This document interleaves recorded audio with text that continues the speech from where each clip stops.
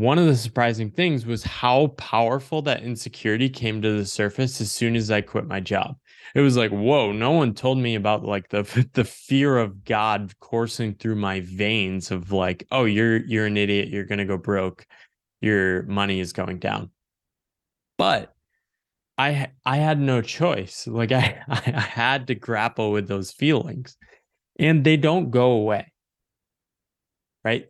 They can go away only because everyone in a job agrees not to talk about it. But on a path like this, they're always sort of like bubbling around the surface. But now I have a relationship with my fears and I understand them. I know when they're going to pop up. I know that they'll eventually dissipate. And it's just like, yeah, you're there. Okay. I'm Sean Delaney, and you're listening to What Got You There. What Got You There is a must follow for entrepreneurs, leaders, and people looking for high performance in business and in life. Now, each week, I sit down with one of the world's most successful people and focus on the journey behind their success. We uncover the strategy, mindsets, and habits that help them get there. Now it's your journey, so it's time to learn what's going to get you there. And if you want access to over 300 episodes and insights with game changers and change makers, head to whatgotyouthere.com, where you can also subscribe to my Momentum Monday newsletter. What got you there? What got you? What got you there? Hey guys, it's Sean, and have you ever found yourself questioning if the path you're on in life is the right path, is the one that's going to lead for a rich and fulfilling life for you? Well, if so, you are going to love today's podcast with Paul Millerd, who is the author of the book, The Pathless Path, Imagining a New Story for Work and Life. Now, one of the reasons I'm having Paul on is I had a number of people I work with who reached out and said, I read Paul's book. It was exceptional and has me questioning how I'm approaching and thinking about life, and I would love for you to have him on. So there were a number of people who wanted this conversation to take place, and it did. And I think this conversation is really going to leave you questioning things, opening up your eyes to different opportunities, different paths, and ways to explore if what you're doing is really the right thing for you. Now, we're not trying to be prescriptive at all here. All I hope this conversation does is open up your eyes, helps you become a bit more curious about what you're doing, what your deeper desires are, and what a fulfilling and rich life looks like for you. So please enjoy this podcast with Paul Millerd. Are you drowning in busy work? Well, save your brain for the big stuff with the book Automate Your Busy Work. Now, it was written by CEO and productivity expert Ida Kintonk. Now, Automate Your Busy Work is a guide to minimizing tedious manual work and getting precious time back to accomplish your most important things. Now, the book comes out on May 16th, and you can pre-order the book today. All you have to do is go to automateyourbusywork.com. So if you're finally ready to say goodbye to manual work and save your brain for the big stuff, go to automateyourbusywork.com and pre-order the book now. Have you been looking for expert on-demand marketing assistance for your business? If so, then I think you're going to be interested in hearing about Marketer Hire. Now, Marketer Hire has made it easy to hire great marketers that are pre-vetted and hand-matched so you can get proven help with your business in less than a week. That's why it's trusted by big companies like Chanel, Netflix, and Puma, and also individual creators like myself. Whatever your marketing hire needs are, Marketer Hire has an expert waiting to help you with your project. It doesn't matter if you're looking to build out an entire team of marketers or just work with an expert marketer a few hours a week. Marketer Hire can handle your needs. And the best part, if you sign up using the link try.marketerhire.com/WGYT, you get an automatic $500 credit to try out on your first hire. It's literally risk-free hiring and no downside with no long-term commitments and no cancellation fees. So go get your $500 credit today by going to try.marketerhire.com/WGYT. Paul, welcome to What Got You There. How you doing today? I'm doing good. Thanks for having me, Sean. I'm so excited to dive into this, and I'm hoping what this conversation does is doesn't try to convince listeners to pursue a certain way of life, but just to open them up to the idea that maybe there's another option, maybe there's another path to explore, a way to go about this.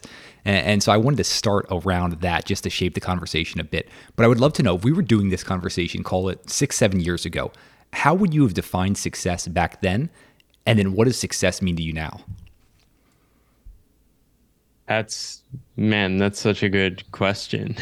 I love questions like that because it makes me think, and now I want to write about it. I feel like sometimes I'm not always the best verbally, but I think 6, 7 years ago, where was I? 6 years ago, I was about to quit my job. 7 years ago, I think, at the beginning of like self-destructing my life. And I think my definition of success, I was looking around and I wasn't seeing it anywhere. I was surrounded by grown men who were complaining about how tired they were, yet making $1 million a year. I was surrounded by people that were not inspired creatively, were not creative people. And for me, it was just none of that, right? I don't think I ever found a definition of success I was aiming for in the corporate world. I just happened to be there and kept moving from job to job, kind of searching for it. Um, I think now I have a much clearer definition of what matters to me, but I don't think I would have found it if I stayed in the corporate world. So yeah, that's an interesting question. So then what matters to you now? For me, it's all about spending my time doing things that matter to me. And that sounds obvious and simple, but is actually rather hard to construct, right? And not to delude yourself about what you think matters, right? I think the thing about my previous path is that I was designing my life around work, and I didn't realize that my entire identity, because of that, even if I was not fully aligned with everything, was as a worker in the world. When you're a worker in the world designing your life around a full-time job, everything is downstream from that, right? The people you hang out with make similar incomes as you. Where you live is dependent on where you have to commute and where you have to live and where your job is, right? Um, and I think you tell yourself, "Oh, I'm doing what I want to be doing." You have to tell yourself to continue living, but I didn't really know what I liked, right? And I think part of my journey was I wanted to escape all that and I wanted to escape work. And it was a journey for me to move from wanting to escape work to actually finding work I want to do. So for me now, writing is one of the vital things. It lights me up. I love it. When I'm not doing it, I miss it. And it's so fun and rewarding, and it's something I think I can do for the rest of my life. Now, can I make money from that? I'm not sure, but that's not even the goal. It's to design a life around being able to do things like that. I also just had a daughter. She's 6 weeks old tomorrow. Um, and it's very clear and obvious to me that that is one of the most important things in my life right now. I just want to spend time with her. And like, dropping the ball on work stuff is very easy. You texted me before to see if I wanted to start earlier. I was like, I'm on baby duty. And that's been my morning most mornings. Like I've been doing like the 7 to 11 shift every morning just so like my wife can catch up on sleep. And it's like, this is this is it. This is it. This is what I want to be doing with my life. I don't like I can't conceive of having a job anymore and wanting to having to like go into an office or something. Can you expand on that? Even just the difference that mindset of I'm going to have this job, I'm going to work to end date and then retire, and just that entire construct that we base so much of our lives on. Yeah, it's a model that worked remarkably well and created enormous prosperity for billions of people in the world, right? We had this industrial economy and office type work, which emerged after World War II, right? And it created tons of prosperity, middle class jobs, and enabled people to live these pretty structured and predictable lives. Fantastic, right? And for a long time, that was the only path, right? There weren't alternative paths. But what has happened now is the internet has changed everything. We just don't really have a story of how this is happening or how we should think about our lives now, right? So most people are still clinging to that default path script of you go to school, you work for all your adulthood, and you retire, right? But the internet, the digital economy has fractured that. And even the industrial economy, that script no longer even works, right? Everyone knows that any company will lay you off if they need to make profit, right? Lifetime employment doesn't exist. if you want to have a thriving career, everyone knows that you need to move from job to job to job, right? So what does this mean? We're living in a time without a clear story. We don't have a collective agreement about how you should structure your life anymore, right? So that story and path worked remarkably well for many people. For some people, it still works remarkably well, right? And they hopefully they're opting into it. But as a collective story and the best way to structure your life, I'm not sure it works for everyone anymore. Yeah, I want to go further there because that actually does work for some people. And in something in your book, Yeah. you say, I wish they knew what I know now. The longer we spend on a path that isn't ours, the longer it takes to move towards a path that is. So I would love for you to define the pathless path, which is the title of your book, and we can expand further in terms of how do we find what our path is. Yeah, that's just a reflection to myself of saying you're pretty dumb, right? I spent a long time on a path. Deep down, I always felt off, right? And I am not talking to the people that have a job, like what they do, and are like, I like this, right? They should not be reading my stuff. In fact, like, why are they reading my stuff? Quit it and go find stuff that inspires you. Don't listen to my podcast. Don't read my book. Like, go read stuff that inspires you, right? But I'm talking to the people, you're probably one of them, that had this underlying itch, which is like, there's got to be more. What the hell am I doing? Like, nobody around me actually seems to like what they do. It's all just like, well, what are you supposed to do? To me, I want to go deeper than that in life, right? So, what happened is I spent 10 years on that path, right? 10 years after college. So, counting college, 14 years. It took me a damn long Yeah. time to like rebuild everything. Even like this is my this will be my 6th year anniversary next month of quitting my job. It probably took 4.5 years to look around and be like, oh, I kind of feel like I'm in a groove of like I'm gonna make it, or like I can keep going on this path. Like I knew very quickly like I wanted to stay on this unconventional self-employed path. But I'm still like finding my footing every day. It's hard, right? And I see young people sometimes, like younger writers or creators, they do this right out of school. This woman, Alice LeMay, wrote an essay on my newsletter recently. She just like, she had like one internship and she was like, hell no. And she created like a 6-figure freelancing agency within a year of graduating college. She had less baggage to unlearn. She's just like, well, I'm just gonna like figure stuff out.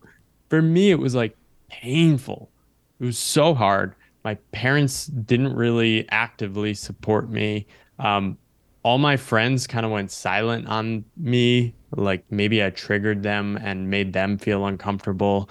I had to make like new friends. I went to a different part of the world. I felt really lost and lonely. And there was a certain mourning of my past identity too, like letting go. Like I liked part of being a successful consultant and doing hard work and making more money. That felt good to me. But it wasn't my path. And I had to let that go. Right. And when you're making like 24 grand a year, you feel like a freaking fool. You feel like an idiot. It's like, well, I can't prove that I'm on the right path because the entire world thinks money is the goal. And when you give up money, they think you're a failure, right? So it's just so hard. So then how So, did you yeah, stay on that path? Right? Call it year 2, year my 3 current into it. path, Yeah. 24 grand a year it, you're making and just all that self-doubt, the sense of connection, the support, it's all essentially it, crumbling around you. there wasn't self doubt Oh, go as further much there. at it. It was very clear to me about 6 months in. It was like, holy crap, the spaciousness of this path, and then like the creative energy that was starting to seep into my life is very clear that I was willing to go broke to see to like continue to find out. Like I loved the unknown, and I've now realized I need uncertainty to feel more alive and excited. because I'm a possibility thinker. I like thinking about possibilities.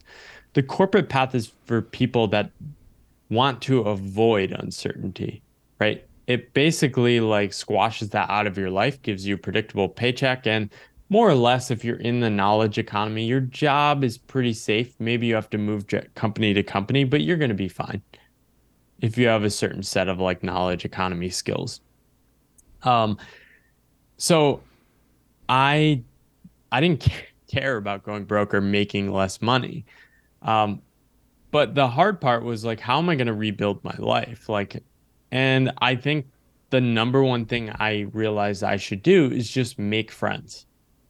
So I spent a lot of time connecting with people, making internet friends, writing and connecting with the people that were reading my stuff, moving to locations where people that were aligned similarly were living in digital nomad hubs. Hey guys, it's Sean, and I have some exciting news. We have a new sponsor of the show today, and that's Caldera Lab. So it's time to say goodbye to the generic face wash on your counter because Caldera Lab is here to save the day when it comes to your skin. Now, it's backed by a leading clinical trial where 9 out of 10 men experienced healthier and visibly improved skin. Caldera Lab really does have the tools to unlock your best first impression and confidence. And if you're like me and you're constantly looking for high performance men's skincare that's vetted by science, packed with nature's most pure and potent ingredients, then Caldera Lab is exactly what you're looking for. Now, that's why I've been using Caldera Lab's regimen twice a day. Now, this routine helps me cleanse my skin, moisturize it throughout the day, and then reduce the visibility of wrinkles and fine lines. Now, I heard about Caldera Lab from NFL Hall of Famer Tony Gonzalez. And after trying it, I actually reached out to Caldera Lab and I said, you guys need to come on the podcast as a sponsor because your stuff works. And I have an exclusive offer just for listening to the podcast so you can try it for yourself and find out why so many men trust Caldera Lab for their skincare needs. So just use code Delaney at calderalab.com for 20% off their best products. So just for listening to the podcast, you get 20% off today by using code Delaney. That's DELANEY at calderalab.com. And I think meeting my wife was huge for me too, because she was asking very similar questions. She was leaving her job when I met her. And that that was such a important thing for me because it gave me a foundation and like a home where like me and my wife now we continue to ask these questions and like I have her ultimate support and it's amazing. Walk me through a really challenging scenario where I'm wondering, say your wife didn't think the way you think, and it was now you've got a 6 month or 6 week old at home, you're having a 6-figure plus job. Would you have made the same decision, or how do you work with people who are in that spot? You know, family, kids, mortgage, high paying job, but they know it's not their path. I don't know. I don't know how to do it with family and kids. This is the hard thing, right? Once you realize you need to make a shift, this is what's so painful. This is why people deny this stuff is because the conclusion might be that you have to blow up your life. I blew up my life. I torched the status I had from succeeding in the knowledge economy. I torched a future path of like basically guaranteed upper middle class wealth and like respect. Like I still don't get the respect and like appreciation on this path. Like I'm the weirdo in my broader family. But I've never faced that from my wife. My wife, like when I am struggling, she is there to remind me of what matters to me. And yeah, I just think I'm extremely lucky to have her. She's always like I was feeling off, like potentially working with these people. On my book, I published a thread about this, about how I turned down a publishing offer, and she was the first to say, "You feel off, you seem off after this call," and it was like, "Oh, okay, like I shouldn't do this." Like she sees me, she knows like what matters to me and how I want to live my life. During the most challenging moments for you, what does a great partner look like in terms of how they support? What else do they do? Because I'm sure we're all wondering how we can be a better partner, a better supporter of our loved ones. So I'm wondering what else stands out about what your wife has done for you during those most challenging moments. Yeah, she doesn't worry about money, material success. I think both of us don't see our life as we are workers. We see our life as we are humans trying to chase beauty, love, commitment, all these things. And ultimately, she just reminds me that like none of this work stuff matters. And I think I do the same for her. Um, we both just want to do things that we love. And we're basically both willing to like go broke and live in not fancy environments to do that. And we want the same thing for our kids too. So, yeah, it's hard. It's hard to like say. There's no like roadmap. It's just like an energy, right? It's just like prioritizing love over like fears or anything like that. Um, it's Go. just, yeah, I don't know how to bring that alive. No, I'm trying to. I would love for you to go even further on your higher Yeah, this is good. your higher order things that you value: beauty, love, coming alive, that Mm, energy, that feeling. You're yeah. valuing them more than status, money, even though it had to rip your life apart to get rid of the status, the money, all those things. You said, you know what? These things, this beauty, this love, this energy matters more to me. So I'm willing to lose all of that for those. Am Mm. I correct there? Yeah, definitely. It's none of that stuff matters. It's all an illusion, right? We think like money is the goal of life, and this is a very American thing. We say, "Oh, having kids is so expensive." I don't know. People have been having kids in all different economies, all different points in history. Um, what people are usually saying when they're saying that is, I want to send my kids to private school and I want to keep working in my career and I want to have a nanny and I want to work in the best neighborhood. That's really expensive, right? But having kids is not expensive, right? We've just conceived life as this like material chase, right? When you strip everything away, like those aren't the most important things. I'm willing to go live in cheaper places to live. I'm willing to remix how we live our lives. And if we determine money is what we need to meet our goals, I'll go get a job. I don't care. I think that that's one of the things people grasp so hard to all of a sudden identifying a job or money as this thing that's so evil when they go towards a path like you're describing, where you say, you know what, if that's the situation and that's what it calls for me to be able to experience beauty, love, energy, connection, all of those things, then I can still do that. And I did. I rejected money and status a little too hard that those first couple of years.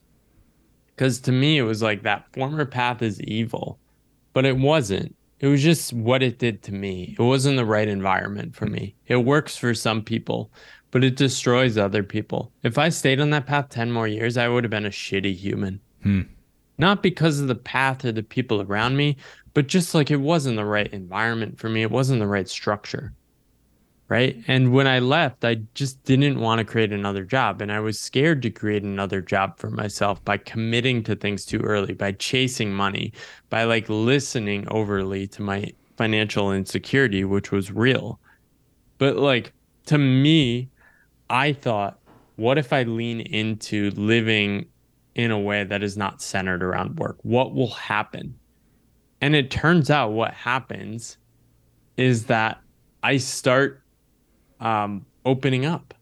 I start feeling lighter. I start feeling more creative. I feel called to like work on things for the sake of itself, right? Like writing, like creating things online, like doing my podcast, right? And you realize like you can, when we strip away like our jobs, jobs are not the only form of work. There are forms of work that are worth doing, taking care of our parents, taking care of a sick friend, taking care of our kids, right? These are things worth doing. These are still work too. Um, but they don't come with a paycheck. And I think one of the mistakes in modern society is that we've boiled down membership in society to I do formal work for a formal paycheck, right? And that is the way we belong to society. That is the way we're a good person in society. It's bullshit, right? Taking care of your kids is one of the most noble things you can do. It's just that people feel bad for that because everyone else thinks everyone else is opting into, well, you got to make a paycheck. You talking about this, it makes me think of someone I know you're familiar with. You brought him up in your book, is James Carse, who I was lucky enough Yeah. to have some conversations. He was a past guest before he passed away. Awesome. His book, Finite and Infinite Games. And you're essentially alluding to playing infinite games, doing things you love and you can't imagine not doing for the rest of your life, as opposed to so many of us think about careers in terms of, I'm going to retire at 65 because I just want to get out of this. And you're saying, no, let me figure out these things that I just love to do and want to do for infinity. And I think that's a big shift for people. I think I think I sound like a crazy person to some people because the thing I've realized is the state of being I can experience now is so magical, so fulfilling, and feels so life affirming. Um, that speaking in this vague language, the infinite game, committing yourself, having faith, trusting the universe, it's so natural and it feels so true in a deep, like connected sense. But my former self couldn't imagine this state, right? So the gap is like the question I want people to ask is like how not how do I quit my job and create something that can support me financially? It's how do I get myself to sample that state of being, which people throughout history have talked about, right?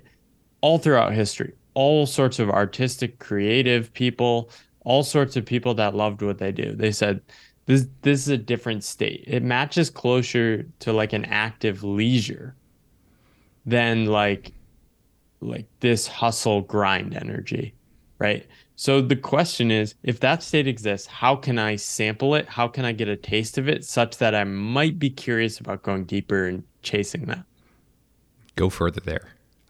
I love how you think about state of being, where I feel like most people don't think about it this way. And I'm completely aligned with you. Thinking about when you touch on those deeper states of being, there's an energy that, like you said earlier in your life, you couldn't have imagined what that felt like.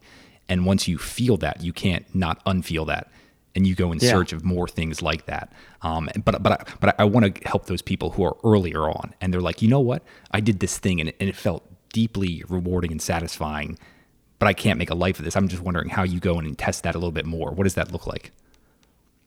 Yeah. Well, why the first question is why is your brain producing that thought? Well, I can't make a living.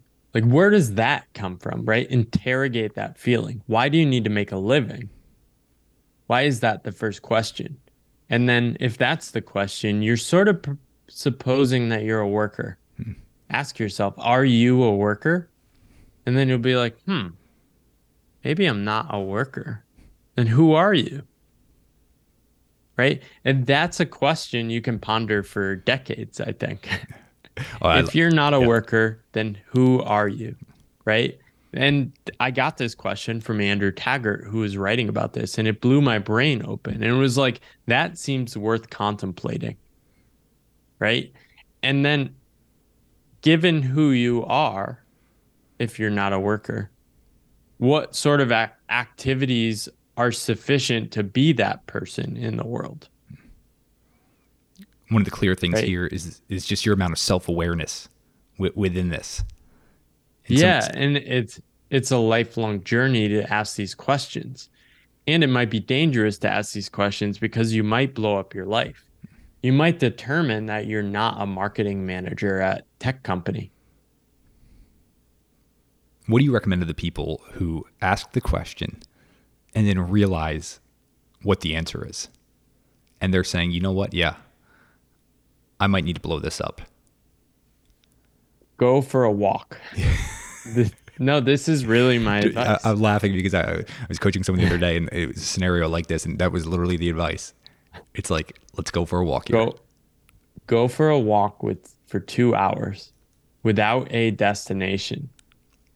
Like, don't open Google Maps. Don't aim at a direction. Just notice yourself walking and see if your body can actually just keep going, right? Without in your head picking a destination that you have to arrive to by a certain amount of time. Don't look at your watch, just wander. See where you're pulled. Take turns that you haven't taken before. Many people have never done this in their entire life. People have not left their home without a destination. Like just go wander, right? And in that, you will start experiencing uncomfortable emotions. But in that uncomfortable emotion, there'll also be like a seed of excitement. And if you feel that seed of excitement, there's going to be another question, which is what if? What if I follow this seed of excitement? Just start noticing that. And if that seed of excitement is starting to disappear, that is the thing you want to notice. Right. So, what I'm paying attention to on my path now is, am I still excited to continue on this path and keep finding out? And the answer has been a hard yes, especially for the past few years. I'm having so much fun. I'm doing it on my terms, and I'm doing the work that like lights me up and I feel so fulfilled doing it. Hey guys, it's Sean, and we are about to dive right back into this episode. But before we do, I wanted to take less than a minute to tell you about my online personal development course called You Unleashed. Now, over the years, I've personally coached CEOs, executives, and professional athletes, and I've interviewed over 300 of the world's most successful people on this podcast. And my course, You Unleashed, compiles the most important routines, mindsets, and skills that you need to skyrocket to success in your own life. Now, you will learn these things over 19 video lectures that I'm going to teach you in this course. And you can find out more about the course by heading to whatgotyouthere.com/you-unleashed, or you can click the link below. Now, that's whatgotyouthere.com/you-unleashed. Right. And then the next step is go take a sabbatical from work. Take a 1 to 3 month sabbatical. Do this at any time in your adulthood. Think about this 300 months, or no, 3 months in 40 years of work. What is 40 years of work? Like 500 months, right? 480 to 500 months in adulthood that we like work. We assume we're going to work, right? Take 3 months off. That sounds pretty easy when you think about it. Just do whatever the hell you need to do. Have someone live in your house, live in your apartment. If you have an extra room, rent it out. Like go live somewhere cheaper. Like cut costs on things you're spending recklessly on. Just make it happen. Fight for those 3 months off, because in that space you might discover what you want to do for the rest of your life. And to me, that seems worth it. And if that triggers you, like just turn the podcast off now. This isn't for you. Like, I don't want everyone to follow this. Yeah, I know immediately there's going to be people saying that's an impossibility to do 3 months off. They shouldn't listen to my stuff. I am not for them. I am writing for the people that want to dream bigger, that want to go deeper, that want to ask these questions, and want to dare to find the work that matters to them in life. That's it. Can you go further there on, I'm thinking about overriding the negative voice in our heads, right? Like those question marks when we're on that 2-hour walk and we're entering unknowns and uncertainty. And I'm just wondering what mindset or states of mind you've seen to be extremely helpful in helping override those negative voices that come up. Yeah, I would just ask, is the point of life to try and make those voices go away? If it is, make them go away. I don't care how you define how you want to live your life. But to me, they seemed interesting, right? And it's like, what if I can just sit with these emotions and not react to them, right? A lot of people in full-time employment have an underlying financial insecurity, right? I'm not saying it's a mistake for them to be in the corporate world. I'm saying that it often masks people being able to actually deal with their insecurity and scarcity, right? And one of the surprising things was how powerful that insecurity came to the surface as soon as I quit my job. It was like, whoa, no one told me about like the fear of God coursing through my veins of like, oh, you're an idiot, you're gonna go broke, your money is going down. But I had no choice. Like I had to grapple with those feelings, and they don't go away, right? They can go away only because everyone in a job agrees not to talk about it. But on a path like this, they're always sort of like bubbling around the surface. But now I have a relationship with my fears and I understand them. I know when they're going to pop up. I know that they'll eventually dissipate. And it's just like, yeah, you're there. Okay. I was feeling this week. It's like, well, I'm spending all my time with my daughter. I've been working like 1 to 3 hours a week. This is like gonna be like this is I'm taking up the first 50% of your the week here. yeah, for sure. This is half my work week. But like this is something that energizes me and is worth doing. I love having these conversations. You've already asked me like 5 questions I'd never thought of, and it's like, oh, I want to write about that. So this is like part of like my creative journey. This is very exciting for me to get prompted with these questions, and I can do things I like writing. Um, but yeah, it's still there. It's like right here, right? It's my fear. It like floats around in me, and it's like, go away. Like not today. Well, what I But like, it's never going to disappear. one of the things that I like, because like you just said, it's never going to disappear, but you have that curiosity around it. What is it here to Yeah. teach me? Let me explore this a bit further. Where so many people, they're so resistant, they continually push it away, push it away. It's almost like a beach ball trying to push it underneath water. Like just because that air in the ball, it keeps surfacing up, and the harder you push, the harder it's going to push up. But if you get curious, you explore it. There's a lot that fear can teach you. And I really enjoyed a part of your book where you actually wrote deeper on fear. And I'm going to read a bit of what you wrote here. It says, although people Yeah, considering the sure. option of leaving the default path can list hundreds of things that might go wrong, they struggle to talk about the fears behind those risks. And you said in hundreds of conversations with people, I found that these fears fall into one of the following 5 areas. And so the first one's success. What if I'm not good enough? The next one is money. Yeah. What happens if I go broke? Then the third is health. What if I get sick? Fourth is belonging. Will I still be loved? That's a big one. Next is happiness. What if I'm not happy? And so I'm wondering, can you explore some of those just a bit further and how you really uncovered that, you know what, at the basis of these hundreds of different things that might go wrong, these are the underlying 5 I've seen again and again. Yeah, I'm just a curious person. Like I like asking these questions. I like observing other people. It's very interesting. Like my parents were in town this week and like they have enough like objectively like with like incredible margin of safety, but like they still have this script of like if I don't make as much as I spend this month, like something is off, right? And that's not about like money. The math says they're fine. And they should probably start like taking some of their retirement savings, but I think those are valid fears because the fears are not actually about money. They're about something else, right? I'm not a good person. I'm not loved. Like I'm not going to be eternal. Like I'm going to be irrelevant. Like all these fears, right? And I don't know if they go away, right? I think you can transcend them to a bit by actually just facing them head on. I I have like little to no money fear because I actually just lowered my income and started declining my net worth. And I felt terrible, but I was still here. And it was like, oh, okay, I'm fine. What else are you doing on those worst days where you just feel terrible and like you said, it just you can feel it coursing through your body? It's just it's just yeah, it's just part of the journey. It's part of life. And I think it's just noticing them. It's sort of a mindfulness thing. It's like, oh, you're here. Okay. I shouldn't react to this because I know it will disappear. Right? It always dissipates and it always goes away. Often it's just like I didn't get enough sleep and I'm feeling like just slightly off because like my body's not at its best. It's like, okay, dumb body producing dumb thoughts. Ignore for today. Wait for a better day to come.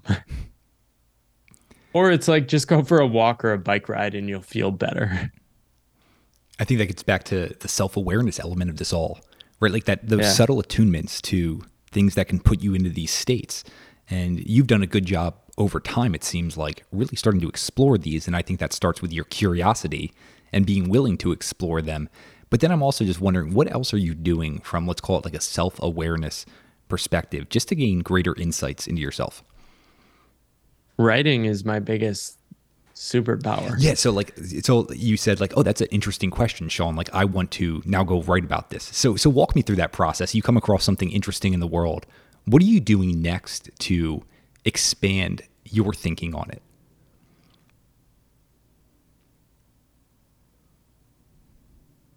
I think I just have a contemplative personality too. Like I like thinking about these things. I love noticing what other people are doing and then asking, well, how am I doing that in the same way or a different way? Um, I think one of my biggest ahas was leaving the corporate world. I now realize, oh, I was not wired like those people. Some people really care about money and status and success and like get a lot out of that climb and competition. It's like, I'm not like that. Like aiming at money does not motivate me. Like I want it. I'm pragmatic. It's like, okay, I should try to make money because like I don't want to starve and go broke. But I can't get fired up about that.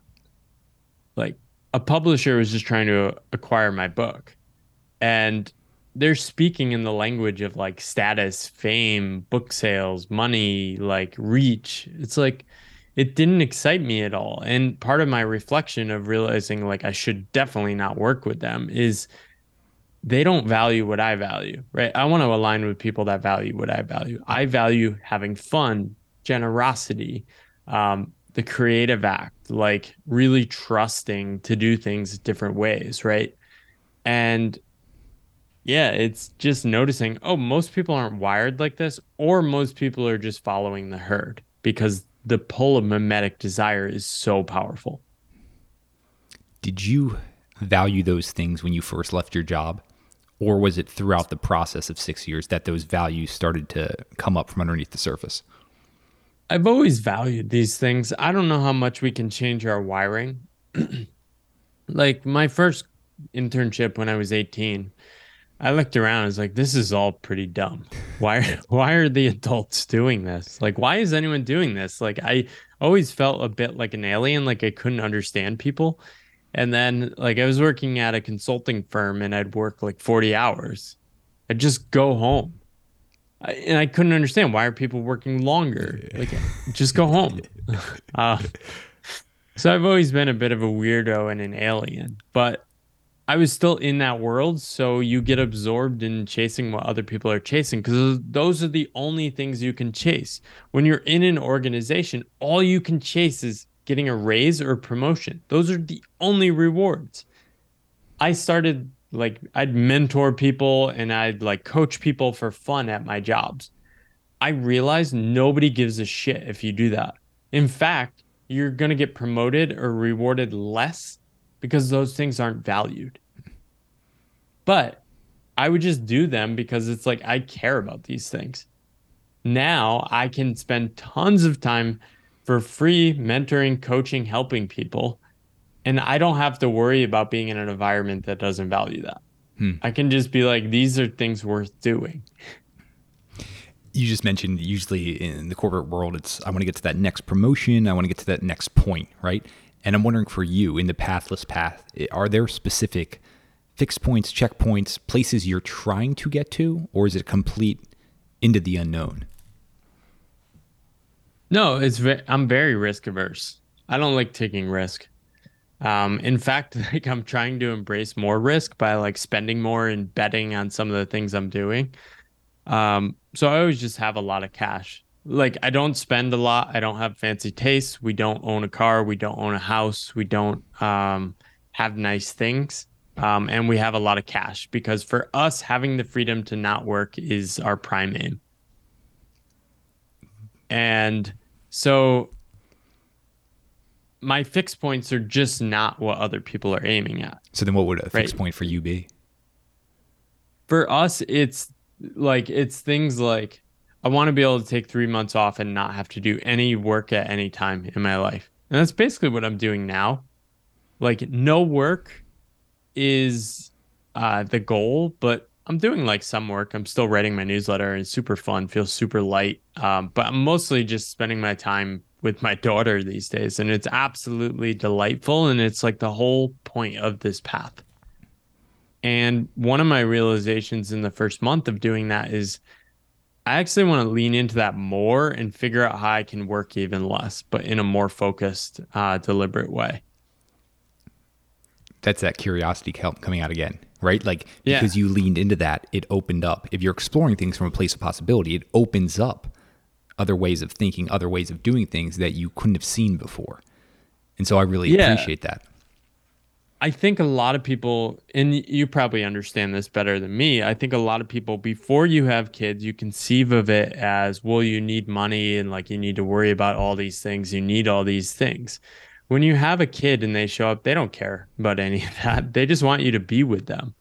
Right. And especially when they're young, I think my friend Kay, he talks about this magic window of like when they think you're the most important person in the world, like embrace that. That's going to go away.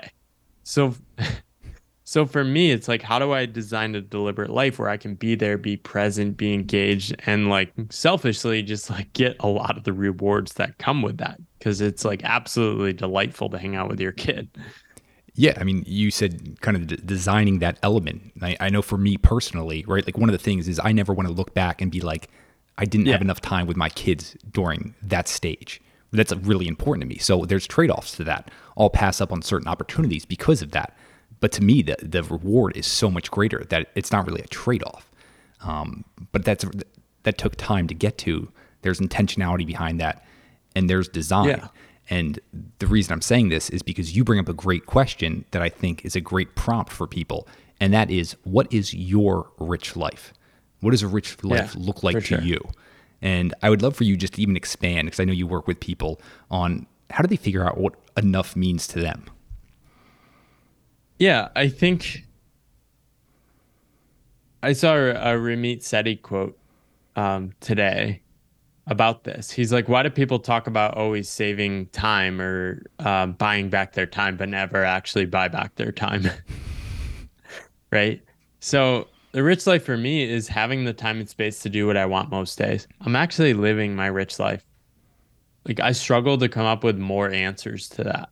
And me and my wife are always asking because we're trying to dream bigger about the possibilities of our life. We like having adventures and leaning into the unknown. Um, so I love that question as a companion. I think tying it back to what you were saying before, what are you aiming at on this path? I think what I'm aiming at is like I want to continue to create in ways I care about, but it's also cool just to live true to myself in a way that seems to create permission for other people. Go Like further on when this that. publisher was reaching out, it's like I could like do this and it might have more upside for me, but what if I take the harder route? What if I continue to do it on my own, continue to figure things out, and I create paths for other people? That's really cool, right? And really, what I'm aiming at in the future is like a vibe. My rich life is continuing to like engage with people, help people, inspire people. And I think that's worth doing. I was really afraid to say that early on in my path that like writing and inspiring people is worth doing. It feels so silly. But when I think about my life, some of the most valuable people in my life have been people that have written books, create podcasts, and have inspired me to live a life true to myself. People like Tim Ferriss, Seth Godin, Krista Tippett, um, uh, Rebecca Solnit, Rolf Potts. These people have like, it's like, oh, they're looking at life in a different way, and I can do that too. What are you currently reading? Currently, just finished Wanting by Luke Burgess, which is a great book about like mimetic desire. I'm reading Strength to Strength by Arthur Brooks, which is about em like how do you leave the default path in later life, which is really interesting because I feel like I've done it at a younger age. Um, what else am I reading? I don't know. I'm always reading something new. I'm It, always reading like 4 or 5 books at once. I just love reading. Is there anything you do with the content you're consuming that helps you actually live it? Yeah, I'm always figuring out how I can apply it to my life. I think used a lot of thinking from Luke Burgess's book around thick and thin desires. What are the thick desires? These are the deeper pulls, right? Love, creativity that can pull me and actually enable me to aim at things that can sustain my life in a positive way versus thin desires like money. Money's empty. It has no character, it has no depth. It's just something we're aiming at. It never satisfies. You always want more once you've gotten what you thought you wanted, right? But how do you aim at the deeper pulls of life that actually might be harder, more frustrating, but are going to lead to a more fulfilling experience? Do you think there's a starting place that people have to be at before they can even really start to explore what those deeper pools are? I think there's a starting point that's individual for everyone. Right? I think everyone has to go on like some sort of journey to figure out like, oh, this path isn't for me. For me, there were so many false starts of like trying so many different things before I realized like I should go work on my own and figure this out. Can you talk Um, more, yeah, about the experimentation? Because I think so many people, they see creators today and they're just like, oh, they tried one thing, figured it out, and that was it. no, I love creating and sharing things online and it's fun for me. I've been doing it for my entire life. I was screwing around on the internet, like creating these like simulation leagues in the NBA when I was in like middle school. I was like selling Beanie Babies on eBay when I was in, I don't know, 13 years old. I was creating web pages and trying to make money online when I was in college. I created like all these fun websites and blogs when I was younger. Um, I never saw it as like worth doing though. But there was so much joy and playfulness in it. It's no surprise where I am now looking back. It's very easy to connect the dots. And then after I went through a health crisis when I was 27. And coming out of that and going back into the workforce, everything just felt a bit stupid to me. It's like, what are we doing? Grown men have so much anxiety about the dumbest shit. I don't want to be these men when I grow up. And out of that, there was this hunger for more. I started doing these experiments. Like I did career coaching. I started a site called Careers with Paul. I wrote on Medium. I did an online course about resumes. All these mini experiments, none of them succeeded. None of them were the things I wanted to do, but the energy I got from them and tinkering for 3, 4 years before I quit my job, it was so exciting. And when I left my job, what gave me the confidence was that energy. I could aim at that energy because I had already experienced it and I just wanted to keep going. This podcast on net has never made money. I mean, you're not. Yeah, I mean, my podcast. I don't know about your podcast, but I've been doing a podcast for 5 plus years. It's never made money, really. Some money, some sponsors, but I just love doing it and I wanted to keep going. To talk more about that, one of the things I appreciate about you is you really listen to those internal signals. So you were saying even when you were at your job for a few years, you were testing and experimenting with different things, and a lot of those didn't work out, but you love the way you felt from them. So Yeah. expand on how people can maybe start testing things out. If they're feeling that internal call that, you know what, maybe this path isn't for me, what can they be doing during that period to really start to hone in on what might actually work? I call it ship, quit, and learn.